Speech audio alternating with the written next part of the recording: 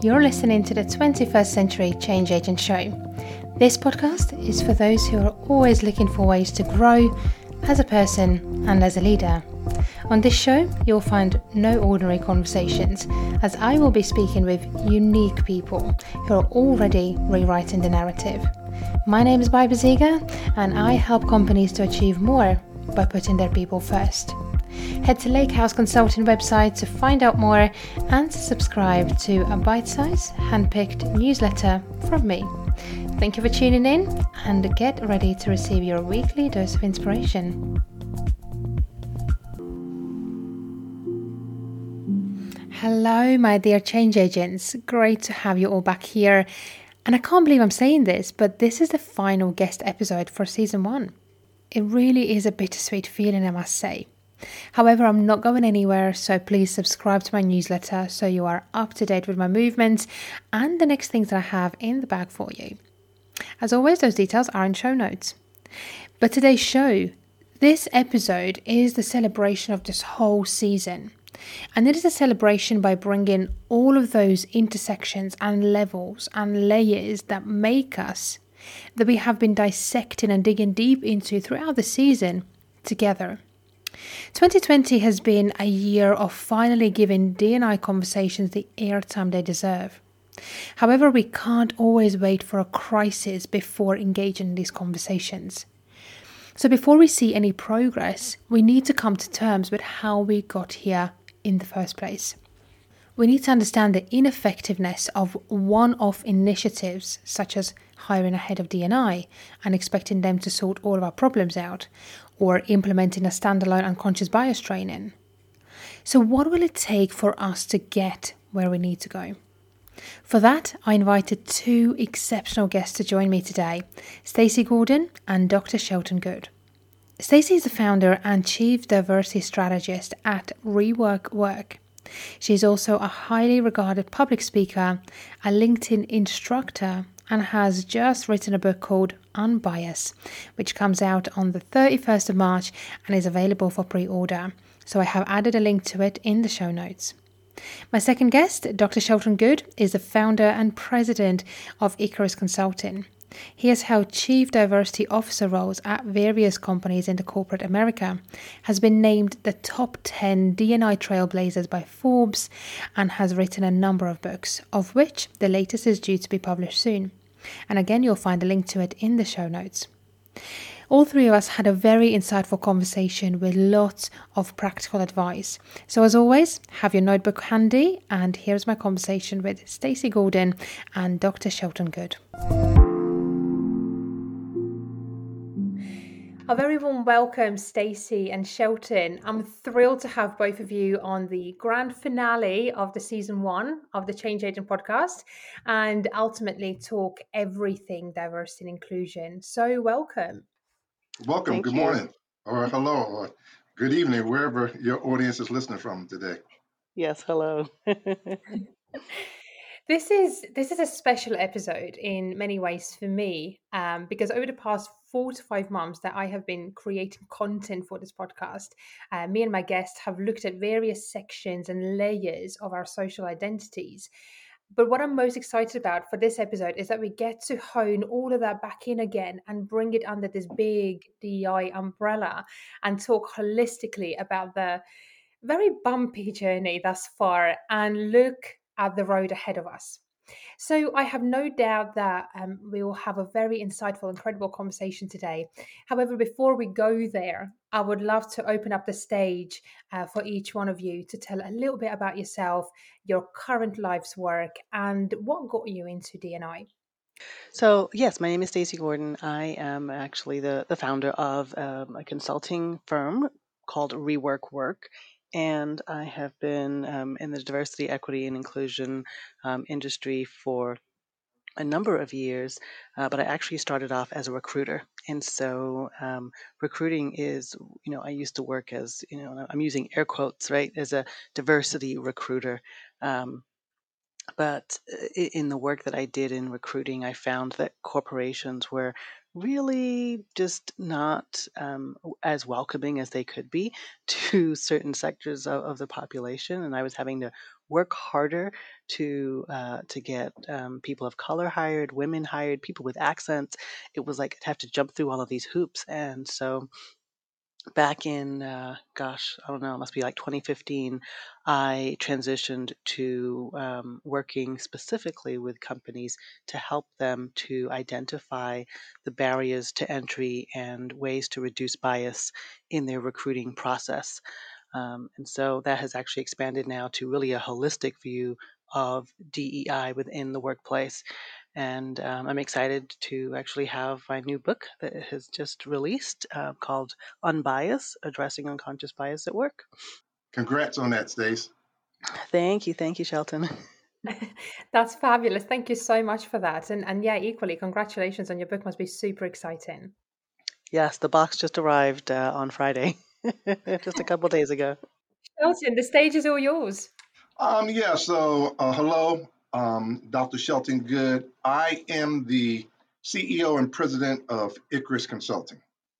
We are a firm that specializes in helping organizations become just a little bit more diverse, a little bit more inclusive, and a little bit more equitable every day. And I say that intentionally because it's a journey. It's something you have to work at intentionally every day. Prior to finding Icarus Consulting, I was actually in corporate America, like Stacey. I was a HR leader, a diversity leader for a number of large and global companies. Um, Before that, I was teaching in higher ed, so taught higher ed. Um, Mostly public policy, particularly public policy as it pertains to the impact on African American communities. And then before that, I was in the military with the United States Air Force. So I come at this through a lot of different um, lenses, and happy to be in charge of a team of superstars, all of which are HR leaders, diversity leaders, and like Stacey, she her book has beat mine to the punch. But in 3 weeks, my latest book, Beyond Inclusion: Reimagining the Future of Workers in the Workplace, will drop. So I'm real excited about that. Glad to have checked that off the list. Was trying to get that out in time in February, but the publisher kept saying, "Well, we don't know when that next big thing is going to happen." And here in Atlanta, obviously, we had um, the murders of in the Atlanta metro area, the deaths of 8 Asian Americans. And I'm glad that I told the publisher, "Look, we'll never get this book out if we keep waiting for the next thing, because it feels like there's always something. We have not been able to catch our breath for probably 4 years." And so I'm glad that that's out. And unfortunately, there's enough material now already to start the next one. There's always something. There's always something. And, both of you are authors of books. So let's talk about that a little bit. What inspired you to write, and what are the key messages or the key sort of feelings you're hoping people would take away from your books? Sure, thank you.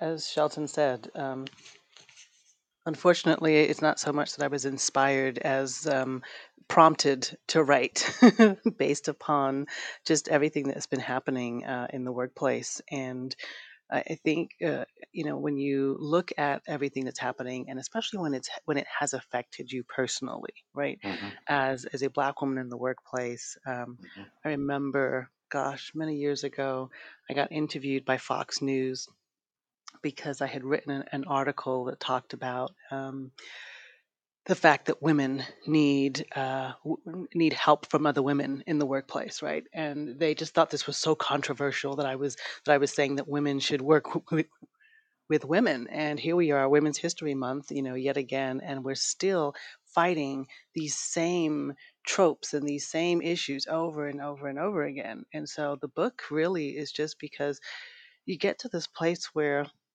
you get asked the same questions over and over again, and you really want to help address some of these topics that are coming up, and Hmm. you can't you can't understand why we have to keep saying the same thing. It's like, why is this not understood by some people? So, some of the topics that I address are around why companies can't just start with action, right? Like when George Floyd was murdered um, i- last year, and even in that, it's so interesting when you hear people say, they'll say, well, when George Floyd was, and there's this hesitation, right? They don't want to say murdered. They'll sometimes say killed, or the George Floyd incident, or the social unrest that happened, right? There's all these these euphemisms for what happened, and it's like, say the thing, he was murdered. Right? So it's just frustrating. But everyone wanted to jump into action. And so the book really was to get people to understand that you can't start with action. It's a great thing. We want action. We need action, but we need intentional action. We need authentic action. And if Hmm. you don't stop and take a step back and figure out why you're acting and who you're acting for and what your impact is going to be, then any action that you take is not going to be sustainable. It's going to be inauthentic, and in some cases, it's going to do more harm than good. And Stacey, wouldn't you agree that when you're in this space, if you have the ability and if you're going to be considered a thought leader, you have to share your thoughts, you have to share your feelings, you have to be vulnerable with the understanding that not everybody's going to agree, but you have to put yourself out there to subject your thoughts to critical review and discussion. Wouldn't you consider that almost an obligation at this Y- point? You do, it is, and you do get the critical review. Yeah, yeah.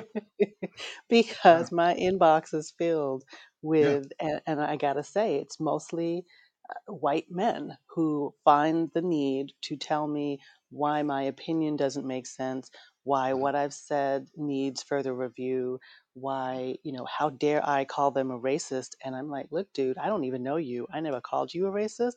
But if you're Mhm. feeling some kind of way, you might want to go explore that.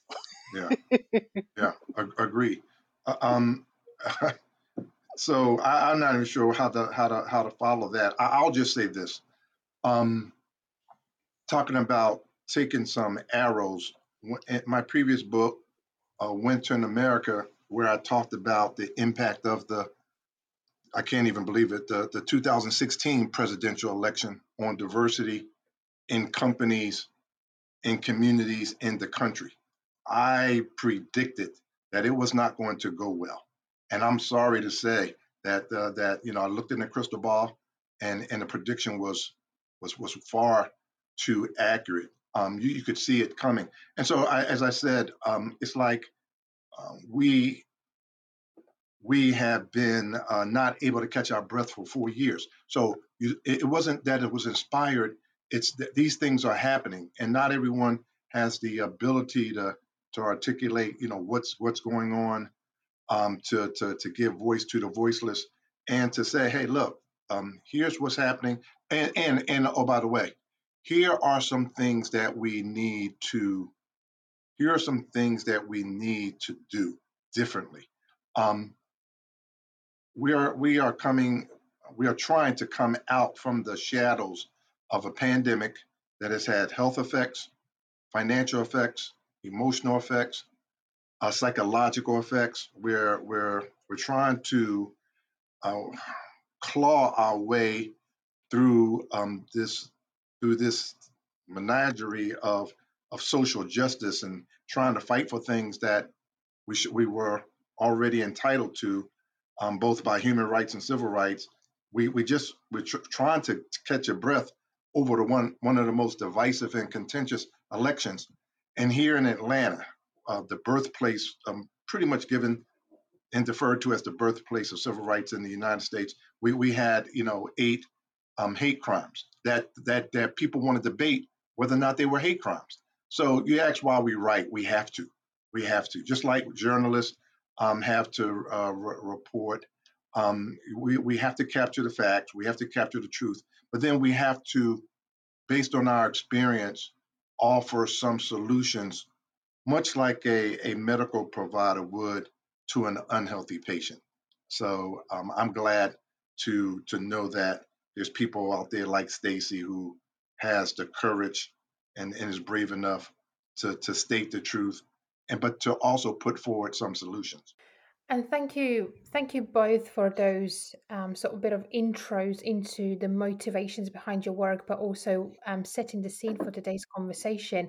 And what I'll also do is add a links to both of your books in the in the show notes as well, so people can find and pre-order or order your books as well, because I think there are for sure very important messages to read, to hear, because often we just get carried away by whatever the flavor of the month is, whatever media feeds us, without even um, without even assessing the source of the material, the motivation why something has been put out there. But work that you, Shelton, and you, Stacey, put out there is considered, it's researched, it's personal, it's holistic, and it needs to be heard, read, and understood. So thank you so much for that. Mhm.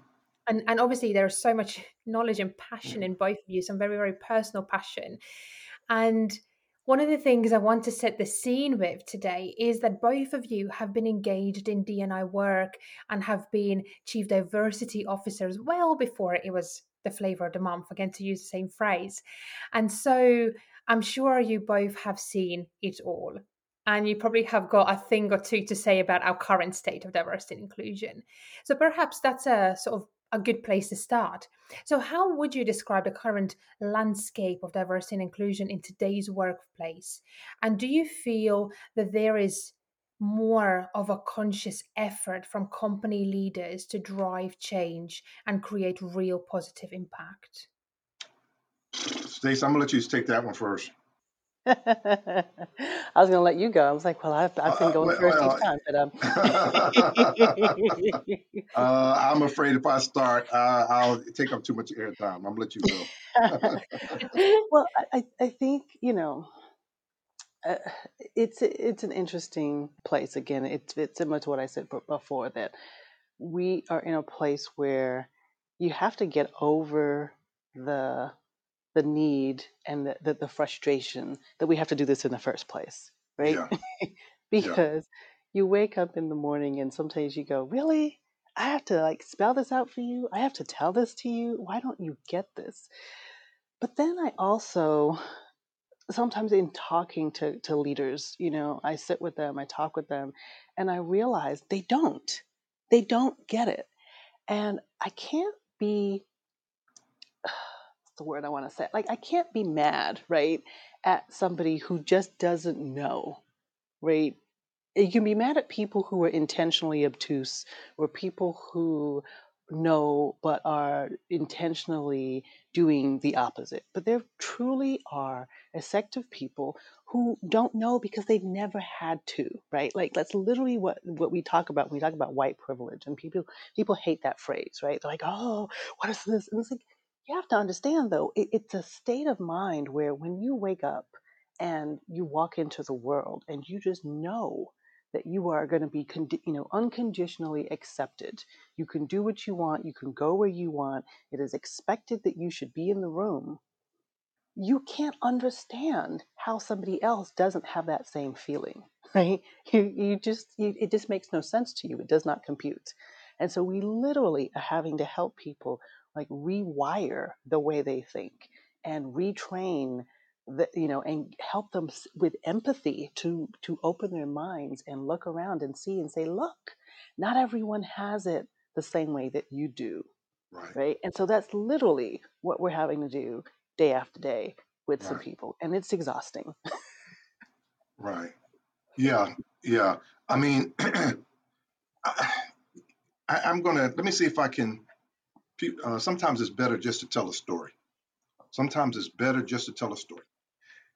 I talk to CEOs and board chairs every day, every day, and they call. They says, Dr. Good, I need help. and they'll tell you about something is going on. And you say, okay, everybody take a breath. And let's just see if we understand what the reality is. You have a company that is, let's say, a for-profit company, and you have a fiduciary responsibility to your shareholders to make them some money by selling a product or providing a service, and you need people to do that, right? Everybody says, yeah, okay.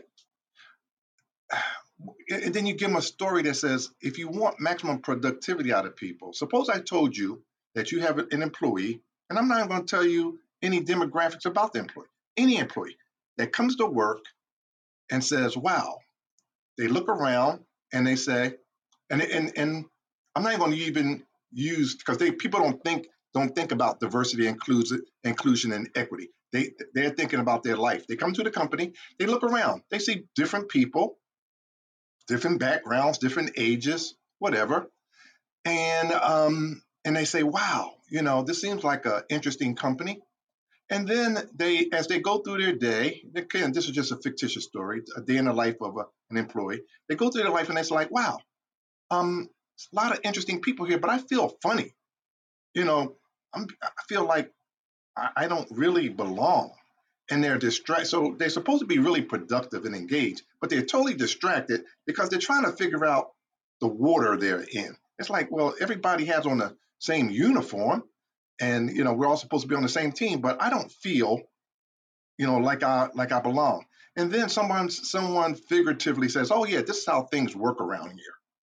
And then they says, oh, okay. So they say, if these are the rules. They look up, they don't see anybody that looks like them in supervision and leadership. So they says, wow, I wonder if this is a place I can stay and be successful. And then they see people getting promoted and getting different opportunities. And they look in this fictitious book and it says, oh yeah, in order to be promoted or be advanced, this is how things are supposed to work. And they says, oh, but this person over here didn't have to do that. And this person over here didn't have to do that. But so how can we have these rules, but they don't apply to everybody? It seems like there's certain rules for some people, certain rules for somebody else. And again, they haven't produced 1 ounce of work because they're so busy trying to swim through the stream that it's like, and then they go home at the end of the day and it's like, wow, I wonder if I want to go back there tomorrow. And I talk to the leaders, I give them this fictitious story of a day in the life. They're like, no, we're a good company. That's not the way it is for our employees. We give them benefits and we make sure the rules are applied to everybody, and we treat everybody fair and we treat everybody equitable. And we don't see color, and and then I say, okay, let's go to day 2. The employee comes back and it's like, and it's the same thing every day. And I says, and the whole time they're debating, and I'm getting to the punchline here. The whole time they're debating, no one ever gets it. They never stop to say, wow, Dr. Goode, about day 3, we've paid that person 3 days. They haven't produced anything.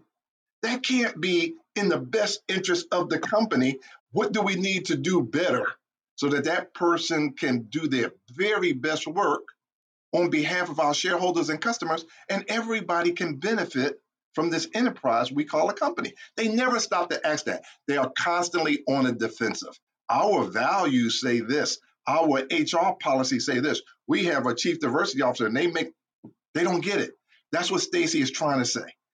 They don't get it. It's only until a crisis happens, and then they call Stacey or they call me. And we first have to help them understand. You are managing this company based on your good intentions. You're not even stopping to think about the impact of your actions, whether they're intentional or unintentional. The impact of those actions on people that you're counting on to help this company be successful. It's almost funny. I don't know how companies are successful, frankly, given the fact that, and oh, by the way, notice I didn't say anything about COVID, George Floyd. That's just a normal, everyday person. I didn't make the person black. I didn't make them a woman. By the way, that's the case for, I would say, 8 out of 10 employees. So that's why that's when we get the call that says help. Does that make any sense? Absolutely, and it's like reading George Orwell's Animal Farm again, isn't it? It's like, Yes. some animals are more equal than others. Let's just sort of leave it as that, right? Well, it's interesting too, as you say, we talk about examples, and people don't get how um, how it feels to be completely just out of place sometimes. And I'll give you an example because I shouldn't say the other day, but so I live in Los Angeles, right? And I was actually born in London, right? So I've always lived in places where I've been kind of like the odd person out. I grew up in London. I was like always one of the like two black people in my school. And then I moved from London to Brooklyn, New York, where I was then a black person who looked like everybody else. So people thought I was the same until I opened my mouth and I had a British accent, right? So then I stood out there too. So I've always like stood out wherever I am. And recently I took a trip back to the East Coast because now, like I said, I live in Los Angeles, and I was in Maryland, just outside of Washington, D.C. And I spent about a week there. I was actually there for a diversity conference pre-COVID. And I just felt, while I was there, I felt so calm. I felt so at peace. And I couldn't figure out what it was. I figured it was just because, I'm kind of on vacation. I'm away from the kids. I'm enjoying some time. And when I came back home, I felt really out of sorts. I felt Mm. antsy. I felt just like something just felt off, and I could not figure out what it was. And it wasn't until a couple of weeks later that I said, "Oh my God, I know what it is." I felt like I finally belonged when I was in Maryland because I Mm. was walking around an area where I didn't look out of place. Everyone looked like me, black people everywhere, right? Mm. And well to do black people, right? I would walk into a store, I didn't get stared at. I didn't look like I didn't belong there. If I went into an expensive store, nobody looked at me strangely, like maybe I couldn't afford the items, right? I was just going about my day. I went into a restaurant and I got seated, and there was no, side eye or questions or anything. It was just, I just got to be me in a space. And when I got back to Los Angeles, that Mm. feeling started again. And I realized, oh my goodness, all this time I live with this every single day. And I didn't realize it until I was no longer in that situation. Stacey, have you found that since the deaths of Breonna, George, Ahmaud, Mr. Blake, and countless others, that people are listening now? Do you find that people are less, I can't say less denial, but people are at least listening more than they were maybe before? What's been your experience? I think they are, and I think it's not just those murders, right? I think it's also um, so many things are coming together, converging to where some things cannot be ignored, right? So if you take all of those murders and then you add it on top of the way that people were treated during the pandemic, right? We also saw a lot of inequality. And I think back to, there was a picture that went viral of two little girls who were sitting outside of it wasn't a McDonald's, it might have been a Chipotle or something, right? They were trying to get Wi-Fi so that they could do their schoolwork in the beginning of the pandemic when people still didn't know what the heck was going on. It might have been like April, right, of 2020.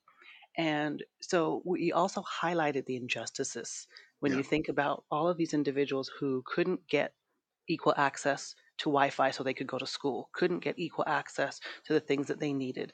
When we look at and we realize that the number of students who were going to be so behind because of their inability to get that access, we have no idea how we're going to fix that, right? How we're going to deal with that issue.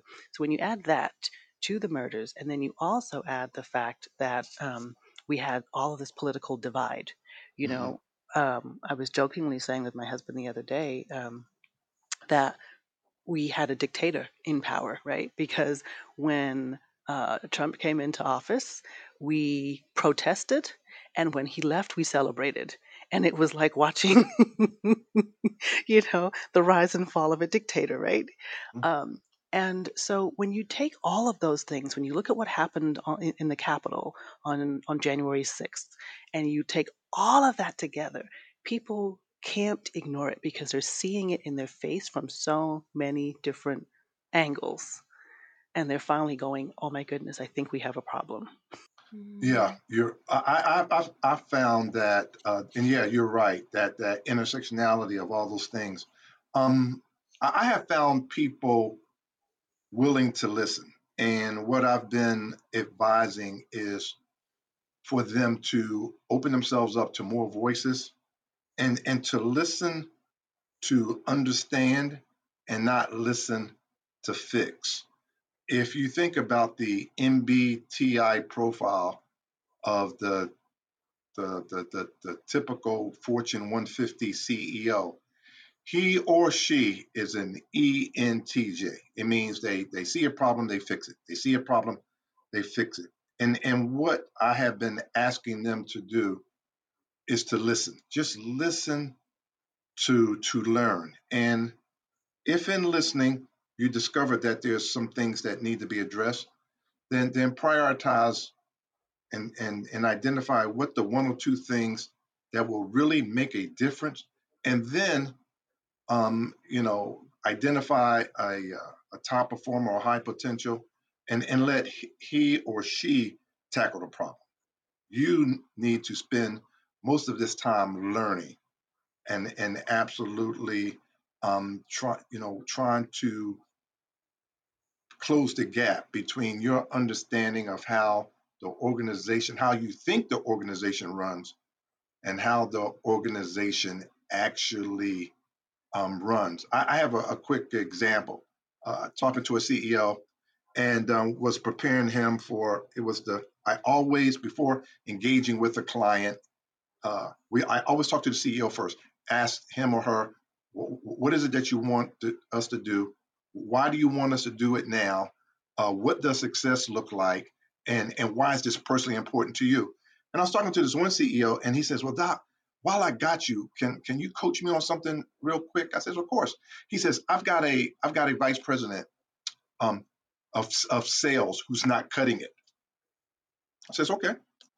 He says, "But I don't know how to tell her that she's falling short."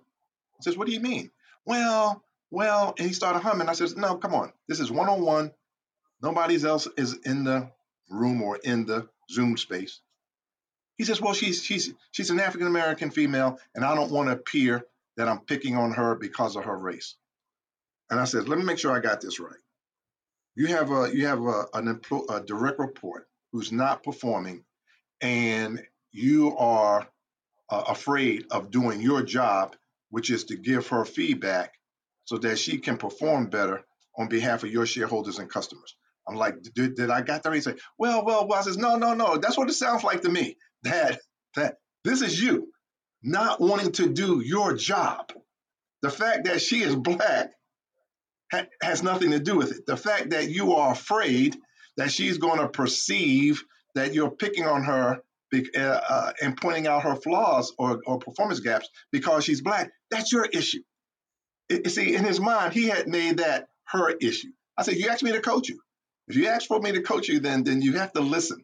This is your issue. If she was white, what would you do? If she was Martian, what would you do?" These are the things. And he says, "My gosh, I don't believe this. I've actually created a more of a problem than actually exists." And so those are the sorts of gaps in realities that I'm seeing with senior leaders who get paid six, seven figures to run companies, and the actual company and the employees who sometimes make less than $15 an hour, that are actually working and performing. So Right. Well, and the interesting part about that is that if you think through some of the reason, I'm making an assumption here, right? But some of the reason that he may be thinking that that person feels like they might be picked on is because he already knows that there are inequities in their workplace, and so by saying something, it causes or sparks the opportunity for somebody to speak up and to identify those inequities, and he doesn't want to have to deal with that, right? So if you're feeling that as a leader, it means you have some inequities in your workplace that you need to go identify and fix. 100%. 100%. And people are also, they're afraid of shame. Because what we often also see is when people have got the right intentions, but they lack awareness, let's put it that way. They're a little bit tone deaf, and they go out and they say something that is completely, obviously, wiped off across social media, and they get fired. And the thing is that what we, often see is that instead of potentially, and I would love to get your thoughts on this, and instead of, firing these people, we should be coaching them. We should, allow them to fail and say, let me coach you. But because I've coached you, my expectation and standard for you have been raised now. So you can't make that mistake ever again. Now, we don't see this, often enough. And of course, people have had hundreds of years of getting this right and going out there and proactively finding the information. We live in a digital age where everything is at our fingertips. But reality is not that, we live in a reality. It doesn't happen. Even when you dish this information out to people on a silver plate, they don't eat it. And yeah, and then and hence obviously there is this culture. So now you've got a lot of leaders who completely avoid speaking about it and engaging in these conversations because they are afraid. And they're afraid exactly for what Stacey said, because they know there are inequities in their organization, in their community, in the system. So would love to get, some of your thoughts on sort of this sort of shame versus guilt, and obviously this sort of culture that we have within our organizations and communities as well, that we are not creating safe spaces for people to fail and get better.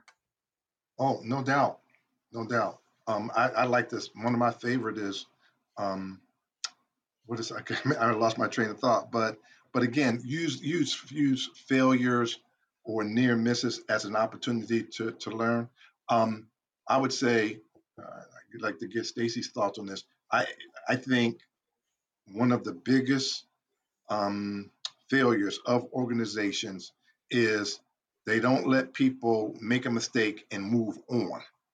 In fact, in some companies, in most companies, I would say that most of my clients, I would say they're in their cultures.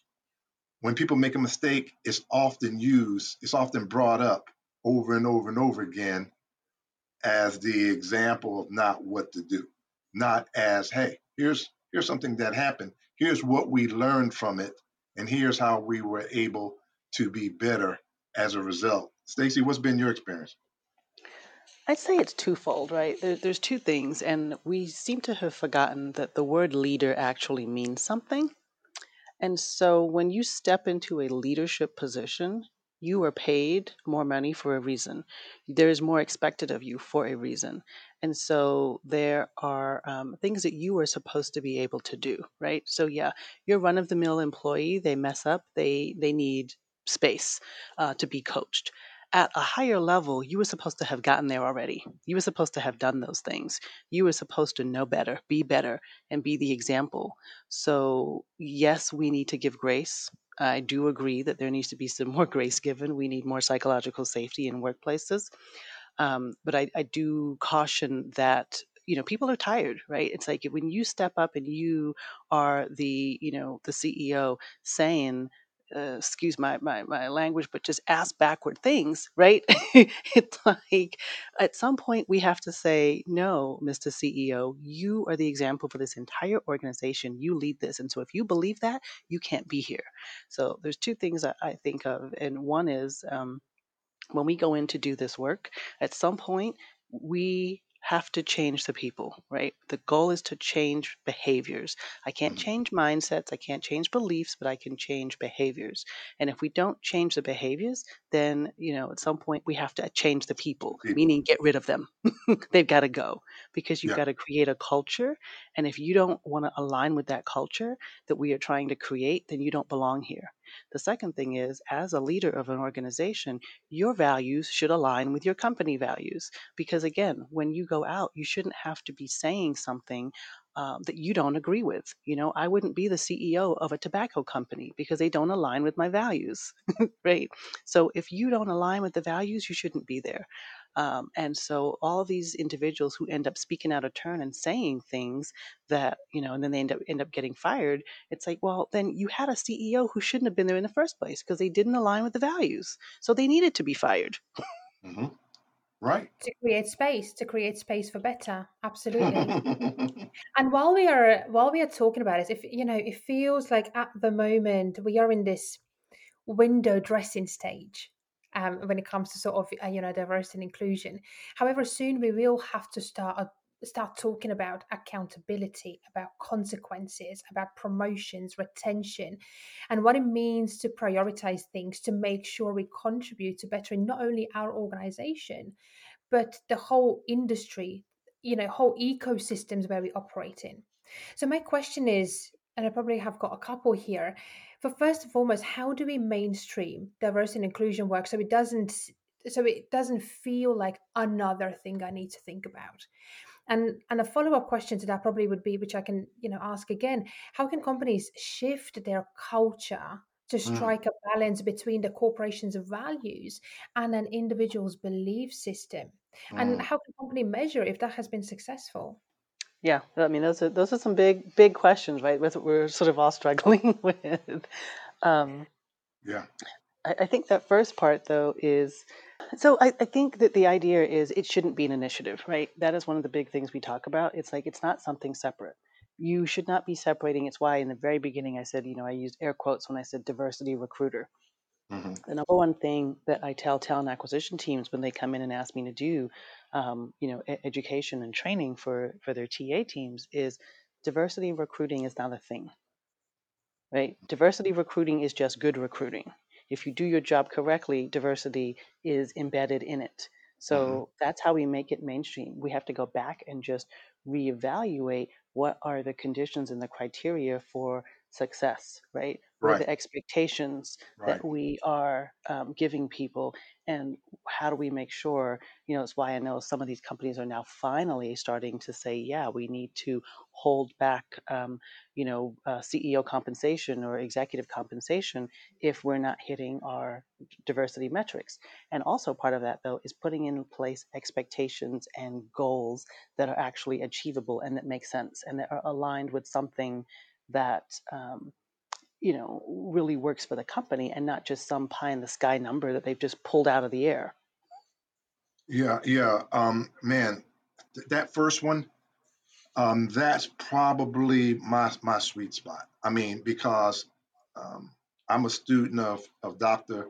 Roosevelt Thomas, the person given the lion's share of credit for having founded the field of diversity. And if he was alive today, he would remind us that wasn't his intent. He simply was trying to explain to companies that if you're going to be successful, coming on the heels of the civil rights legislation, you have got to prepare your organization to optimize and leverage all of this talent that's going to be coming into your companies as a result of the laws that expanded um, opportunity, equal opportunity. That's all he ever said was that if you want to be successful, you have got to realize you're going to have all this talent coming in, and they're going to bring different perspectives. They're going to be bringing different experiences, and in order to get the most out of them, you can't just keep doing things the way you've always been doing it. He never meant it to be something different. It's been made into something separate. It's been made into something different. But Stacey said it best. It's what's the criteria for success? And if that is making sure that all of the people you have in your organization and optimizing and leveraging all of their talents for the benefit of the employees, the suppliers, communities, customers, shareholders, then you have to be intentional about it. You can't just assume that everybody's just going to um, come together and just work and produce to their maximum ability. Managers are going to have to manage the diversity that they have on their teams by making sure everyone on the team understands their role and is performing it, is giving the tools, the resources, and that everyone on the team is treated with respect and dignity, and that all the rules are applied equitably. That he just said you have to be intentional about it.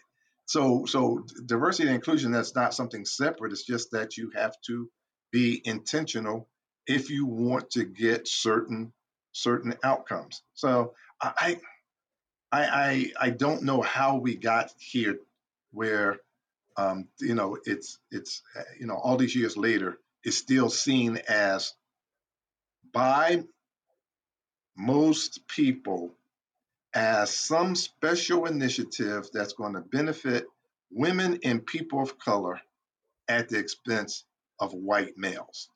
Diversity and inclusion has never been about that. Um, it was never supposed to be about that. And so I'm going to stop there because, again, this is the thing that drives me crazy. It drives me And crazy. you're absolutely right. It's not a zero-sum game. My inclusion doesn't mean your exclusion. It's none of those things. And again, talking about project, when often you get, I'm a DNI project manager. What does that even mean? So are you Nothing. telling me that there's no such thing, right? Because DNI doesn't have an end date. It's a journey that you embark on every single day for the rest of your life. If you're serious about it, you embark on it because you can't be anti-racist today and not an anti-racist tomorrow. I mean that's not diversity and inclusion. It's not, but it's not none of the things that what we're talking about.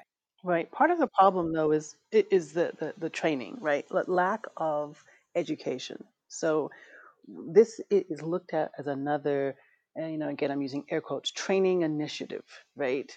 And what we find is that you go into companies and they're not even doing the bare minimum of professional development, right? Again, I go back to I'm picking on leaders, but it's like leaders don't even know how to lead. They're not given the coaching and the education and the development that they actually need. So how on earth do we expect them to understand these concepts that we're trying to add on? These are a little bit more advanced concepts when we can't get them to understand just general principles of managing an employee in the workplace. That's so true. And the thing is that we need to normalize these concepts because even in training sense, we still call it inclusive management. It's management.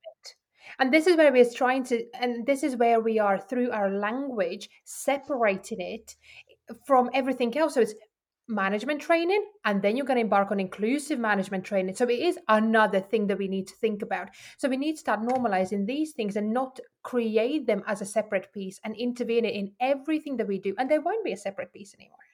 Now, I will. This is for fear of sounds like I'm contradicting what I just said.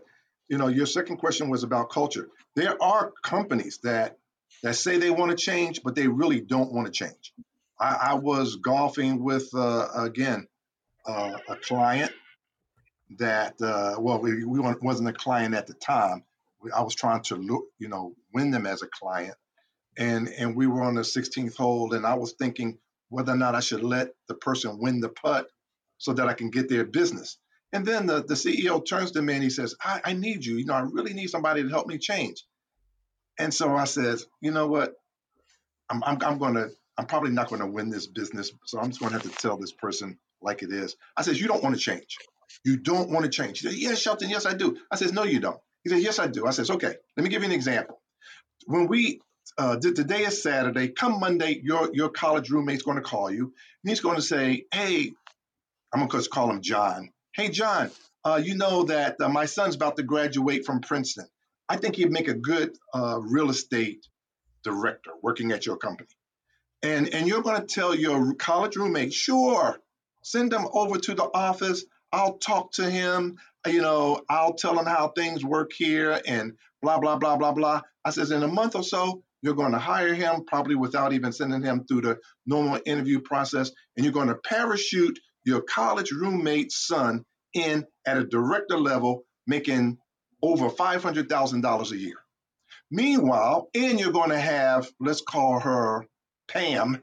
You're going to have Pam, an African American female who's been at your firm as a senior manager who's been trying to get a director job, and you told her she's next in line, you're going to have her train your college roommate's son, who you just parachuted in to be her boss. Now, tell me you want to change that if you really want to change. You don't. Some companies don't want to change their culture and their values because it works for them and the people that look like them. And to suggest that, when they call Stacey and myself, say we want to change, we're the ones that have to tell them no. If you want to change, then tell your college roommate, tell his son to apply online. When an opening comes up that meets with his or her qualification, have them go through the process. He's going to probably have to be interviewed 5 or 6 times. And if he gets the job, he may have to start working for Pam, who's my senior manager, next in line to be director because she's real good. And I looked at his face, and I'm not sure if he was more angry by what I told him or by the fact that I went on and made my putt and won the golf game. But companies say they want to change, but some companies really don't want to change their culture because it works. It works for them. It works for their vendors, their customers, their employees, their family members. It works for them. So when I come along and say you got to change that, all of a sudden D&I sounds like an initiative designed to benefit women and people of color at the expense of white males. They don't see that what we're trying to do is make it equitable for everybody. You see where I'm getting at? And so sometimes some companies say, thank you, Dr. Goode, but we're not going to hire Icarus in consulting. I said, it's fine. That's fine with me because that's not every dollar is a good dollar. So I'm sure Stacey feels the same. Yes, definitely. And it's so funny that you say that because it's the same with, like you said, talent acquisition. It is a love of mine. I like to talk to individuals there because they get the brunt of it, right? In those kinds of companies, they say, "Oh, it's talent acquisition's fault. It's the recruiter's fault. They can't find diverse candidates, right?" And I'm like, "No, it's not their fault, right?" So I remember being in again, pre-COVID, being in a conference room with the CEO and all the C-suite individuals, right, and all the heads of the department. And we're having this conversation, and this comes up, and somebody says, "Yeah, well, the recruiters need to do their job." I said, "Yeah, you know what? You're absolutely right. They do." I said, "And who do the recruiters? Who are they hiring for?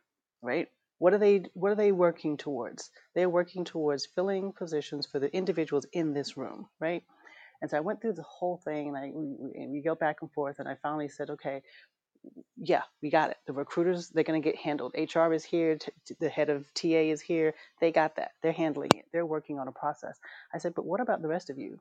And they looked at me like, "Well, what do you mean, us?" I said, "Well, how are you working with your hiring managers? Because they have to partner with the recruiters, and they're the ones that do the hiring." And so the CEO looked at me, and he was like, well, of course, the heads of the departments have to manage that. I said, "Right. So you mean the people in this room?" And he looked at me like the light bulb came on, like, "Oh, we have to do work too." Like, yes. Yes. Now you see, you get it? Okay. I was like, stop scapegoating your recruiters because they are hiring for the people in this room. But this is really interesting that you mentioned this, and obviously I've been in recruitment for years as well. And the thing is, about recruiting, and maybe you've seen it differently, but when it comes to diversity and inclusion, it's a diversity and inclusions problem.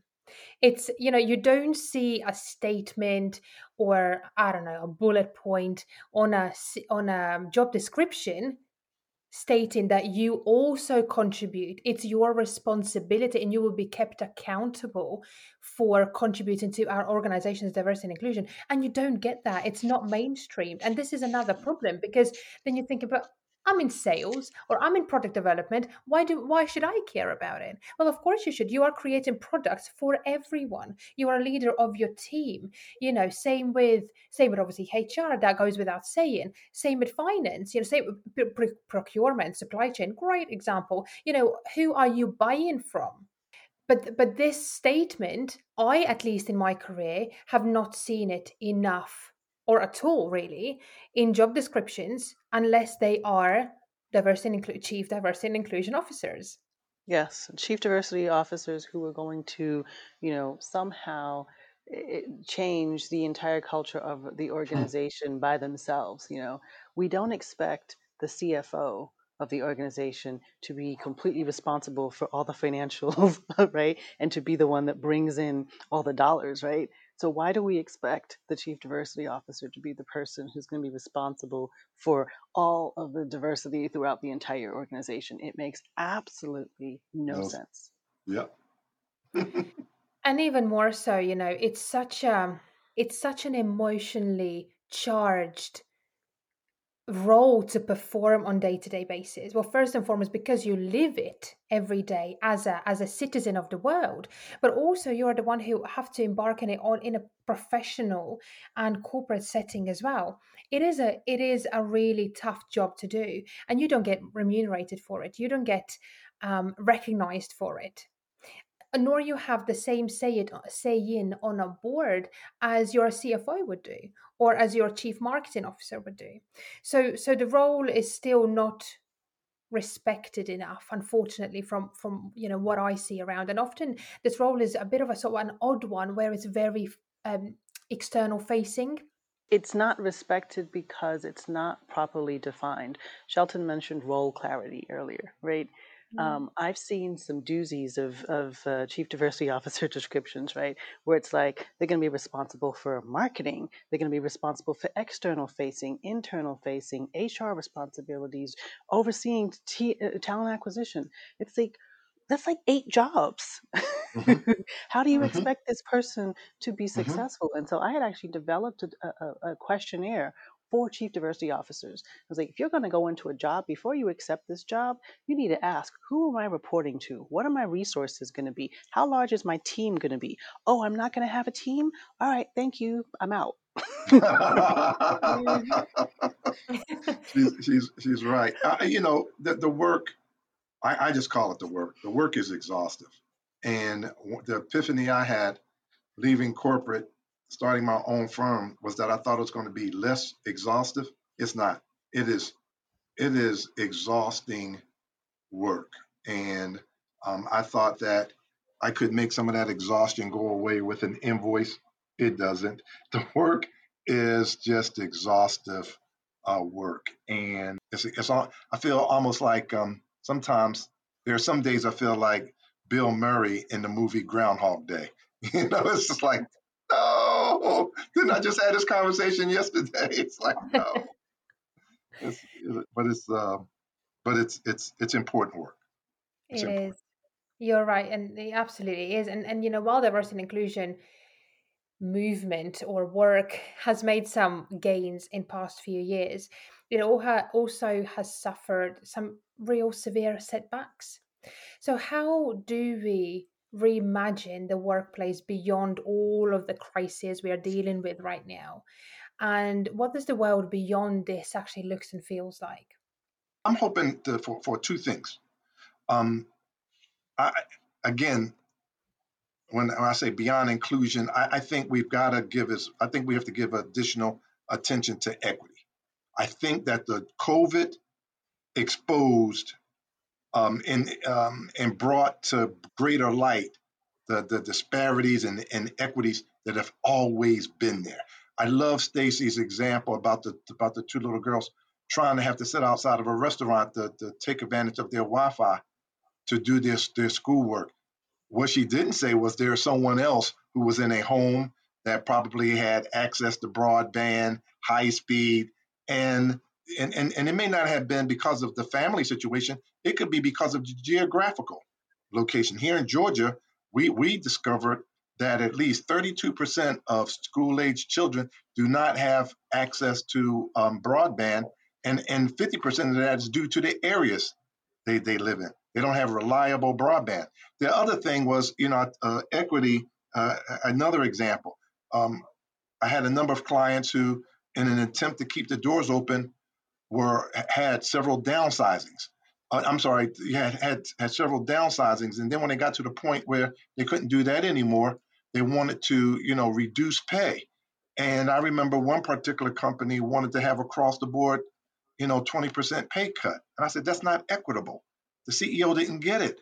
I says, to make the long story short, says, top leadership can probably afford to take 20, but a person that's a customer service rep that's on the phone 9 hours a day, that's making less than 15,000 an hour, can't afford $20. So why don't you guys take the full 20 and then have the next level down, your direct reports maybe take 15, have those direct reports take 10, and spare your hourly workers. They didn't get it. They didn't get it. They didn't really. And then once they ran the numbers, they found that they could get to the same concept, the same outcome, but they had to take a more equitable approach. That's what I'm hoping. That's what I'm hoping is on the other side of the darkness that we're trying to emerge from. Stace, what you think? I think for me, I look at to get to the other side, we still have to go through, right? There's still a lot of going through. Mm, And even just a couple of months ago, I was talking to a number of DEI practitioners, and we were saying, like, we're still concerned that things might revert back to, pre pandemic. Because if you really think about pre pandemic, pre George Floyd, nobody was talking about DNI the way they are now, right? It was not that high of a priority. And so we were concerned. We were going, what if this changes, right? What if we revert back? So part of the I think the next 5 to 10 years is really just pushing this and helping us not to revert back to where it's not a focus, right? And then once we can get through that, then we'll get to a place where we start to see some change. But I think right now, I am optimistic that we're going to continue in this place of what seems harsh, which seems really tough to be in, but it is a place of change. Change shakes things up. And what we're seeing is because there's such a focus on it, that there are people who are being made uncomfortable. And when they're made uncomfortable, they are going out and they are doing crazy things and they are shooting people and they are committing crimes and they are sending death threats. I've got people on, if you think about outspoken individuals on social media who are talking about this, they're getting death threats, right? They're getting people sending them all kinds of nasty and vile messages. And that I think is because we're at a place where we have shaken it up and people are uncomfortable. So we have to sit in this discomfort for a little bit longer. And I quoted this in my book, but I think it was Winston Churchill who said, when you're going through hell, keep going. And I think we are right at the beginning of hell. So I think we have some turbulent times ahead. That's beautifully said, and I totally agree with it. And I've got my good friend of mine, Lisa Mae Bronson. She used this amazing analogy about that we have had the dial to the extreme one end of this scale for a long time. Let's put it that way. And when and it's physics, right? When you release that dial, it naturally goes to the very far end to the other side, and then it goes back again and the back again, and it takes time until it neutralizes and finds a neutral state. And you're absolutely right. We are at the very, very beginning of it, where that dial has just been released or is about to be released. So we have to be ready for all 9 circles of Dante's hell, as you mentioned. Yes, yes, and I'm glad you mentioned Lisa. I haven't talked to her in a while. I participated in a couple of the Wonder Women Tech conferences, Mm. and I know that everything that was going on with COVID, it's been tough. It has been tough, but at the same time, we've got a beautiful program planned for this year across the world. We, for the first time, also are doing Wonder Women Tech Africa, which will be a celebration of the motherland. It will be absolutely, beautiful. It will be sort of 2.5 days of events of celebrating local culture, local vibrancy, music, it all. So I, can't wait to be part of that and bring it all to all of you in August this year. So I will say a huge thank you to both of you, Shelton and Stacey, for spending your morning with me. And it's been quite interesting to see the sun rising up, in the window behind you, Shelton. Because when we started, it was pitch black dark. It's sun there now, so it seems like we've been talking for about 12 hours, and we probably could go on and on.